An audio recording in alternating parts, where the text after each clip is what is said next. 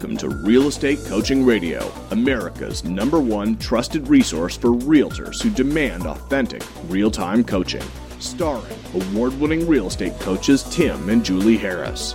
Get ready for unfiltered, full-strength honesty about what is truly working to get you into action and make you money in this new real estate boom.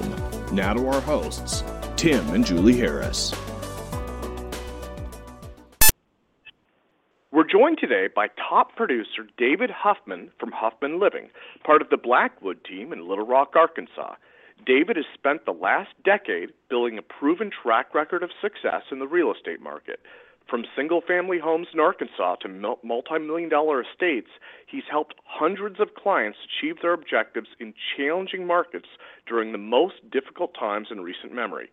His strong record is a testament to both the traditional and original strategies he brings to today's market. Now, let's welcome David to the call as we join our host, Tim Harris.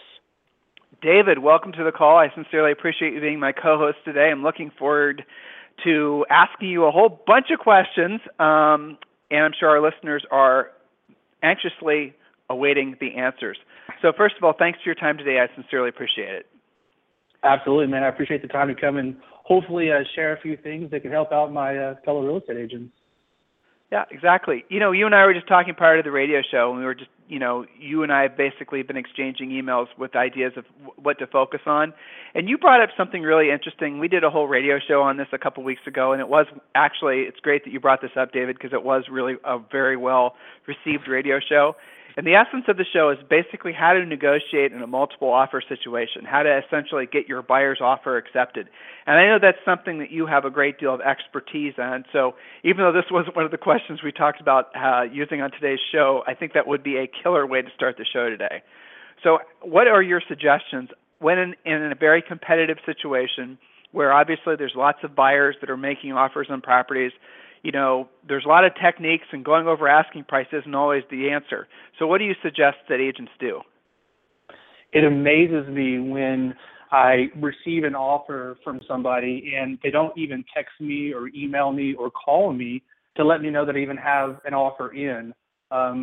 They don't seem to take the time to find out what's going on with my seller. And a lot of the times, if you'll take a little bit of time to actually call the other agent on the other side of the transaction and learn a little bit more about their client. And not all the time is it about money or the price. A lot of us are in sellers markets, so a lot of us are negotiating how much above a appraisal price that they're willing to take for the property. So my first suggestion is communication with the other agent to find out and learn more about their client, to find out what other things you can do other than price to be able to try to help get the deal done. That seems like common sense, as you said, and I'm sure you were thinking it as you were saying it too, that you'd want to, basically get to know the listing agent if you don't already know them, trying to understand really how your offer has to be presented, sort of having a frank, informal conversation. Maybe the listing agent will coach you on how the offer needs to look. All those types of things happen when you suggested. So what types of things would an agent ask? What types of things other than, like you said, going over, basically going over list price? What other variables do you think that an agent needs to be aware of in order to get their offer accepted in a market like this one? Ask questions, ask questions, ask questions. The more you know, the more you can kind of build a profile of that opposite client to find out kind of what's going on. I think that a lot of the times, when we look at 100% of communication, if we were to kind of break that down into, like text or tone of voice or into body language, only 10% of that is really text and email. But if you get on the phone with somebody, generally they'll say you can add about another 30% in effective communication just by your tone of voice. But 60% of that is all about body language. So one of the key things is maybe one of two things. One is maybe presenting that offer in person to that other agent. That's kind of old school, but that's kind of going back to the basics. But that could be an effective way to communicate with the opposite party. The other side, I would say, is if they have whatever problem that they're having, obviously trying to overcome that.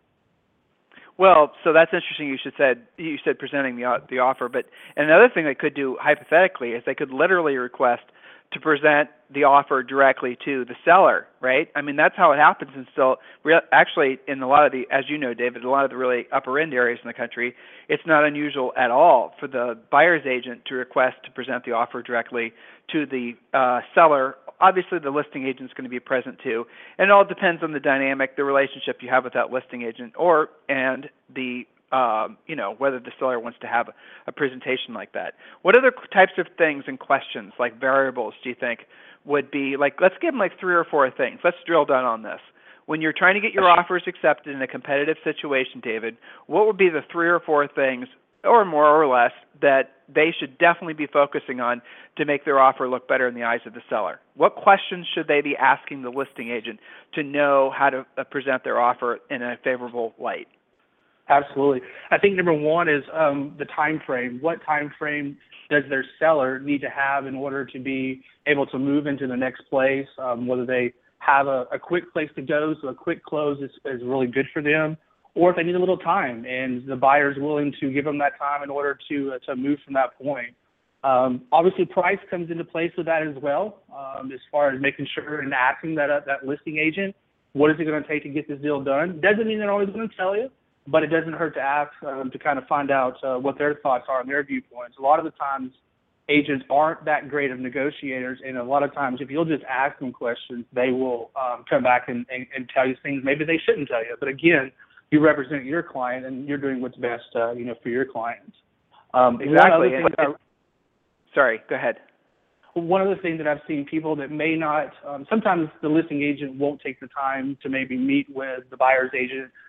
So in those cases, I love to ask my buyers to write a little bit of a letter, a 1-page letter, and just kind of explain their situation. Here's who I am. This is what I'm looking for. I've got a 3-year-old kid and 7-year-old. I really want to be in your schools. And just kind of paint that picture of who they are, what they're up against.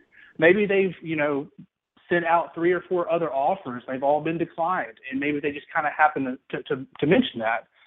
Pull up those heartstrings a little bit and present that with your offer in hopes that listing agent will share that with their seller.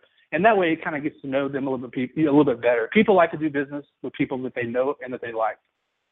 Well, so going back, thank you for that. And going back to what you just said about 60% of basic, communication happens when you're face-to-face with someone. You can read their body language. You can do all that type of stuff. But one of the other things, and David, you know this, that we suggest all of our coaching clients do in that situation is, yes, the letter's a great idea, but also make a video. So make a video and ask that to be submitted with the offer. Yeah, and there's tons of ways to do it. You could just do a camera phone and email it with the offer. Do an attachment to if it's a digital contract, whatever. But sellers are going to want to see that. And to be honest, if you think about it from the listing agent's perspective, if there's a multiple offer situation and one of these offers, let's assume that, you said something interesting. Not always is price the most important thing. Sometimes it's closing. Sometimes it's possession. Sometimes it's, whatever. And these are all, again, questions you need to be getting answered, hopefully, from the listing agent. But all that's submitted, assuming the offers are all more or less the same, a little video or certainly a nice letter is going to be all it takes oftentimes to get the offer accepted. I've also seen, this is not something I've seen widespread happening, but we've certainly seen this happening in California in certain markets, and you got to make sure you're doing this legally, just putting it all out there, is that the seller will get a signing bonus for negotiating your offer first. So it could be some small amount of money, it could be a gift certificate, it could be whatever, but some kind of incentive for your offer to basically be considered first. And whatever it takes is what your job is as an agent to do what's best for your buyers. The appraisal problem is a strange issue that you guys are going to have to overcome. So, David, if they are in a situation where they're getting financing and they have to pay over asking price, but these people aren't all cash, how does the buyer's agent work their way out of that? Yeah, it's a good question. I mean, obviously, in a lot of our markets, that's happening, and that makes it more difficult and more challenging. And again, I think that really goes back to it's not always about money. You've got to really structure your deal that best represents your client, but still gives the seller something to win on that deal as well. I do something kind of weird a lot of the times is when I'm going through a property, I'm always looking to see like what type of individual they are. Military people love to do business with military people. I mean, that's just kind of part of it. You kind of see a likeness, and you try to build that rapport and try to stick with those types of conversations, maybe in that letter or in that video that you suggested, et cetera, to help your offer a little bit more. But unfortunately, in today's market, they are having to come up with, a lot of, cash over the appraisal price. Yeah, that's it. So you guys basically have to make sure your buyers have the ability to essentially cover the difference between what the house should realistically be appraised for and what they're having to pay. What was it, last week? I think I shared on the radio maybe 2 weeks ago, one of our clients up in Michigan, of all places, and I say that because Julie and I are from Ohio, so they're similar markets. But even in his market, they were going $100,000 over asking price. And so if the house is worth, $300,000 and the house is basically has to be sold for $400,000 because of the nature of the market, that buyer is going to have to not only come up with their normal down payment, whatever that is, but they're also going to have to be able to come up with enough money to cover the over asking. They're going to have to cover the difference between what it'll appraise for and, what the mortgage amount is. You guys on the buyer agent side, you're really going to have to be depending on your market, you're going to have to be very, very, very good at pre-qualifying your buyers and making sure your lender's doing the same thing. It's not enough in some markets for the buyer to be able to be qualified per mortgage standards. They're also going to have to know how to or have the ability to come up with additional money to cover the spread between, the hypothetical purchase price and their mortgage amount and what they have to pay over asking. Now, this whole conversation leads me back to the reason why you absolutely positively should be building your real estate practice around being a listing agent. So, David, I know this is something that essentially being a listing agent is really where I think sanity truly enters into your real estate practice. Is that something you knew right out of the gates, or did you have to learn that over time? I would say more over time. When I first got in the business, I became a buyer's agent for a top producing agent in Texas, actually. And they will run you around, that's for sure. I still take buyers in today's market by referral only. My clients, my prospecting, my lead generation is centered upon sellers. It's definitely a lot easier for systems and processes in what it takes in today's market to get a home sold to manage on a daily basis and still keep a life. I mean, buyers, obviously, are never a done deal until they actually close. There's just so many variables to go along with buyers. Well, since we're talking about buyers, one little thing. I know also this is something I hear a lot from our coaches that they're dealing with their clients.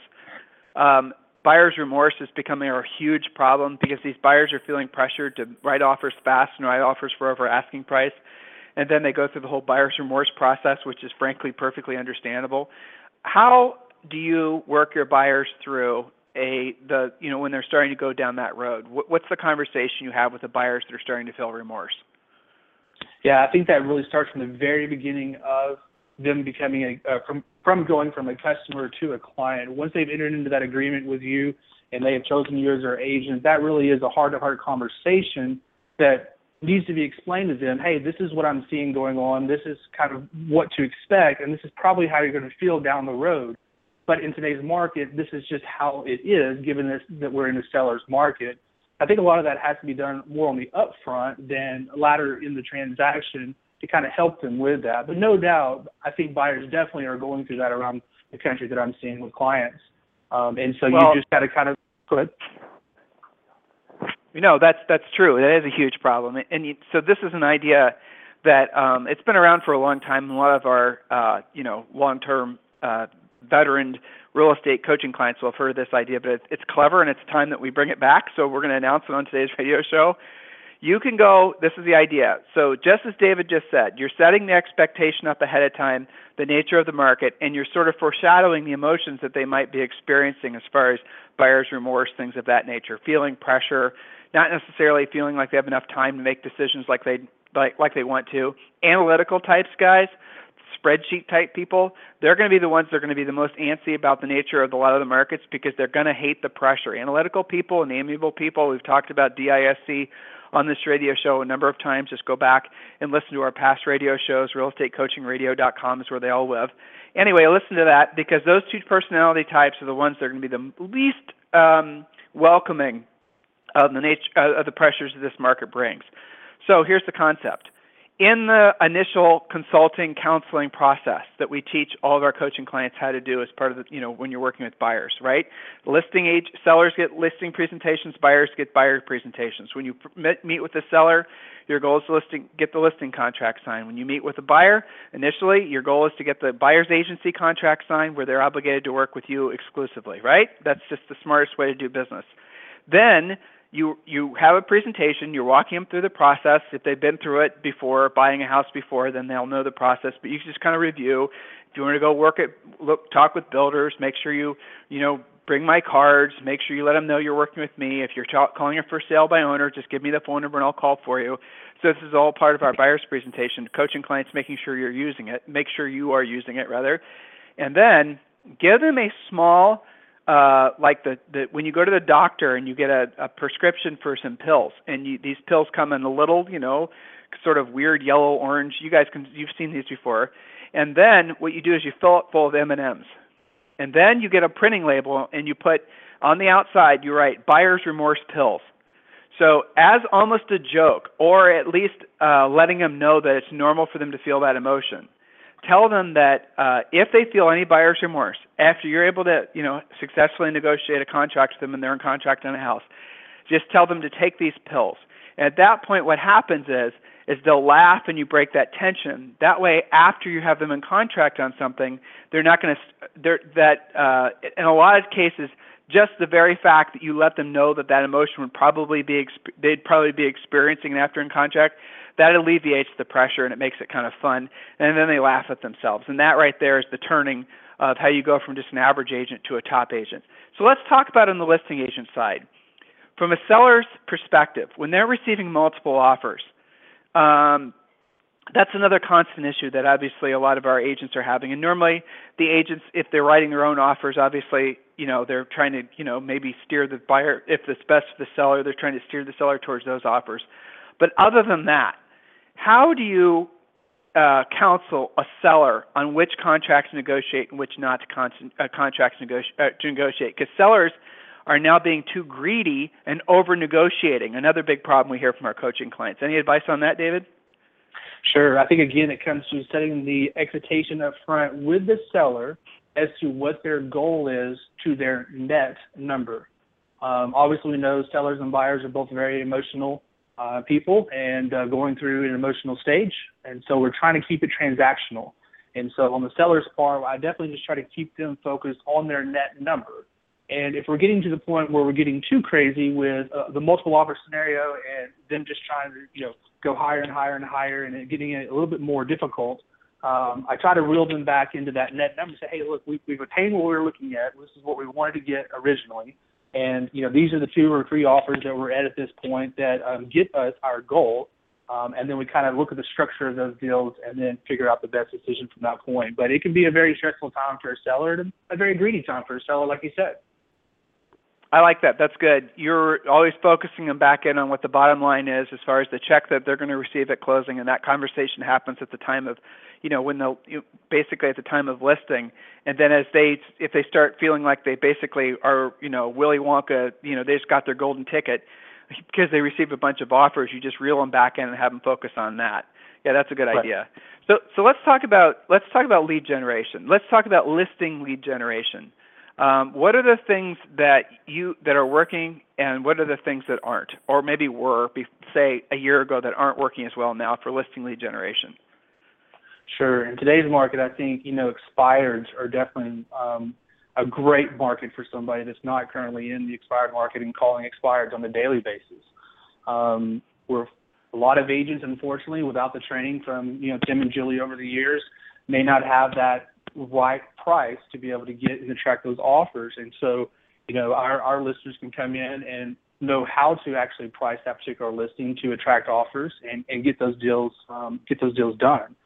So I think definitely calling expired would be my top suggestion for getting more listings. Well, that's always ours, right? I mean, the expireds and the for sale by owners and the centers of influence and past clients. So there's all those basic things.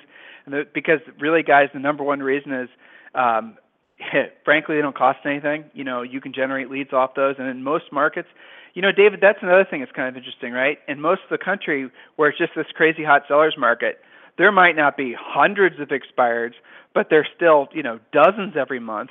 And I think agents sometimes, and I'm sure you've experienced this as well, agents think like listings that expire are somehow like tainted milk. It's kind of a mindset. So, this seems like a basic question, but it's interesting. Why do listings expire? Whoa, that's a good question, Jim. I'd say presentation.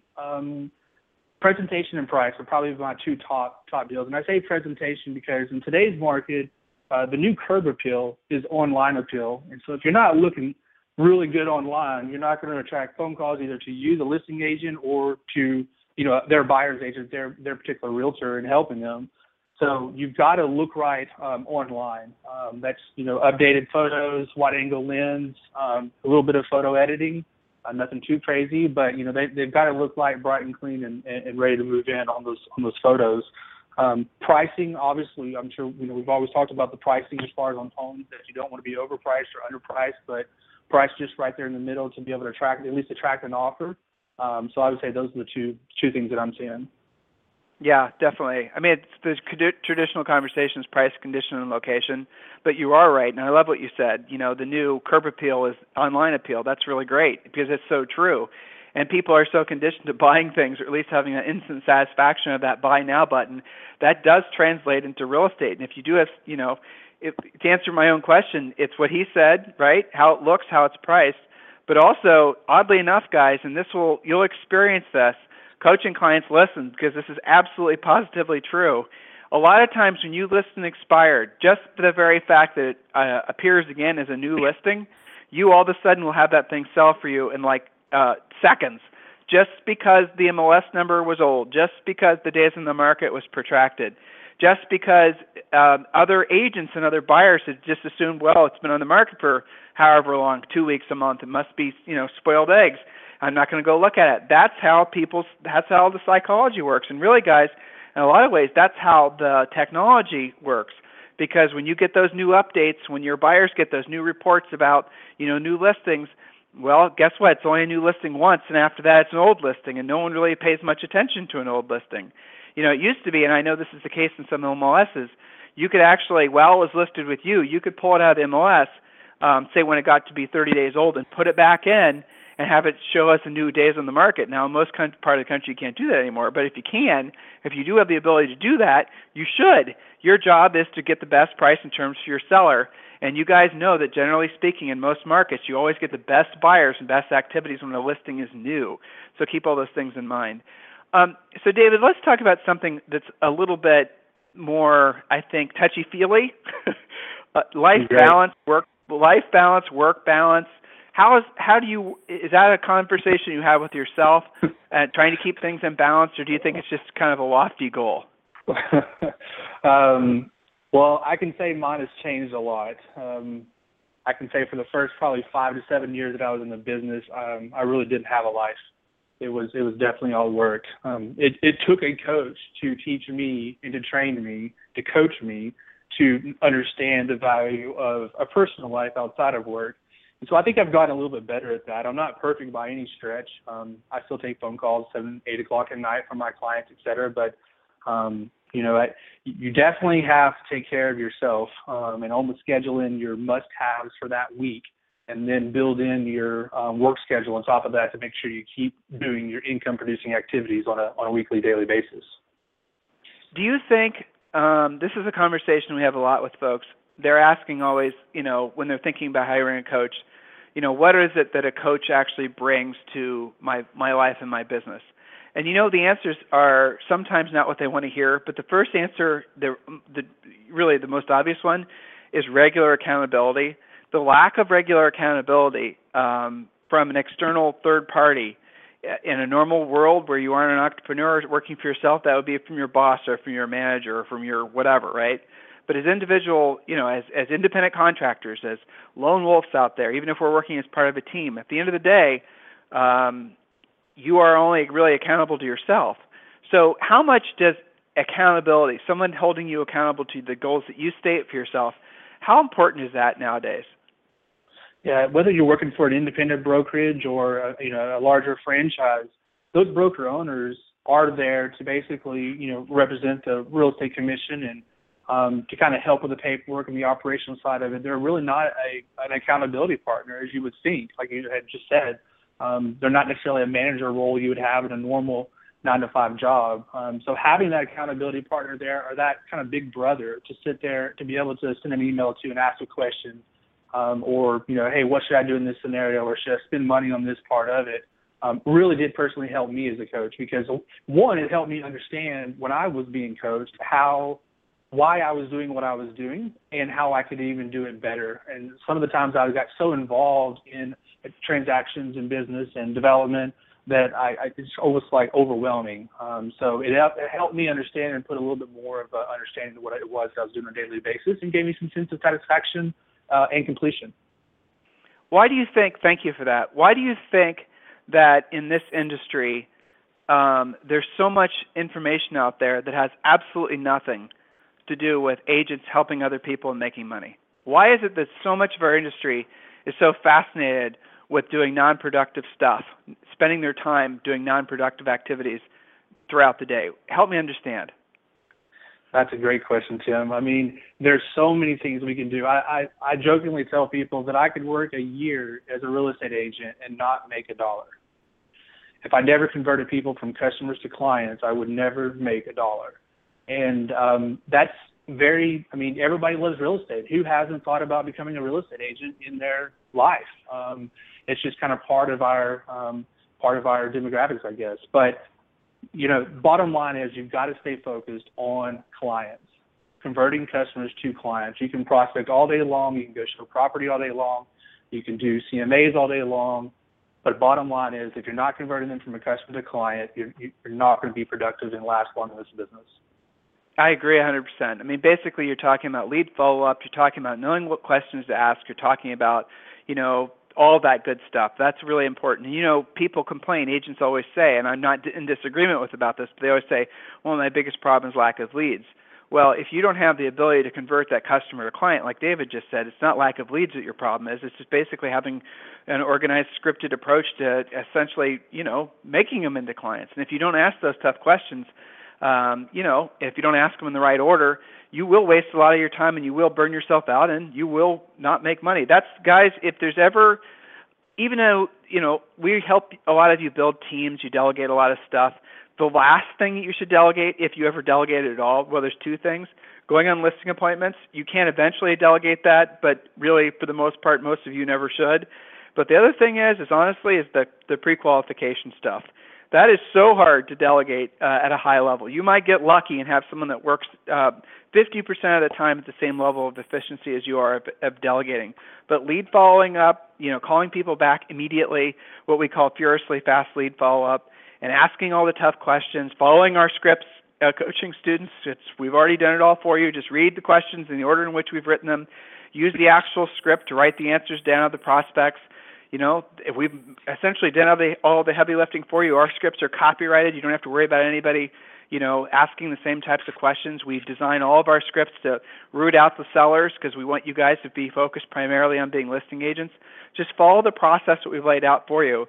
And like David said, spend a vast majority of your time, if not all your time, on lead generation, pre-qualifying, setting appointments. If you just do that, guys, and you then delegate all the other stuff, there's really no limits to how much money and how many people you can help.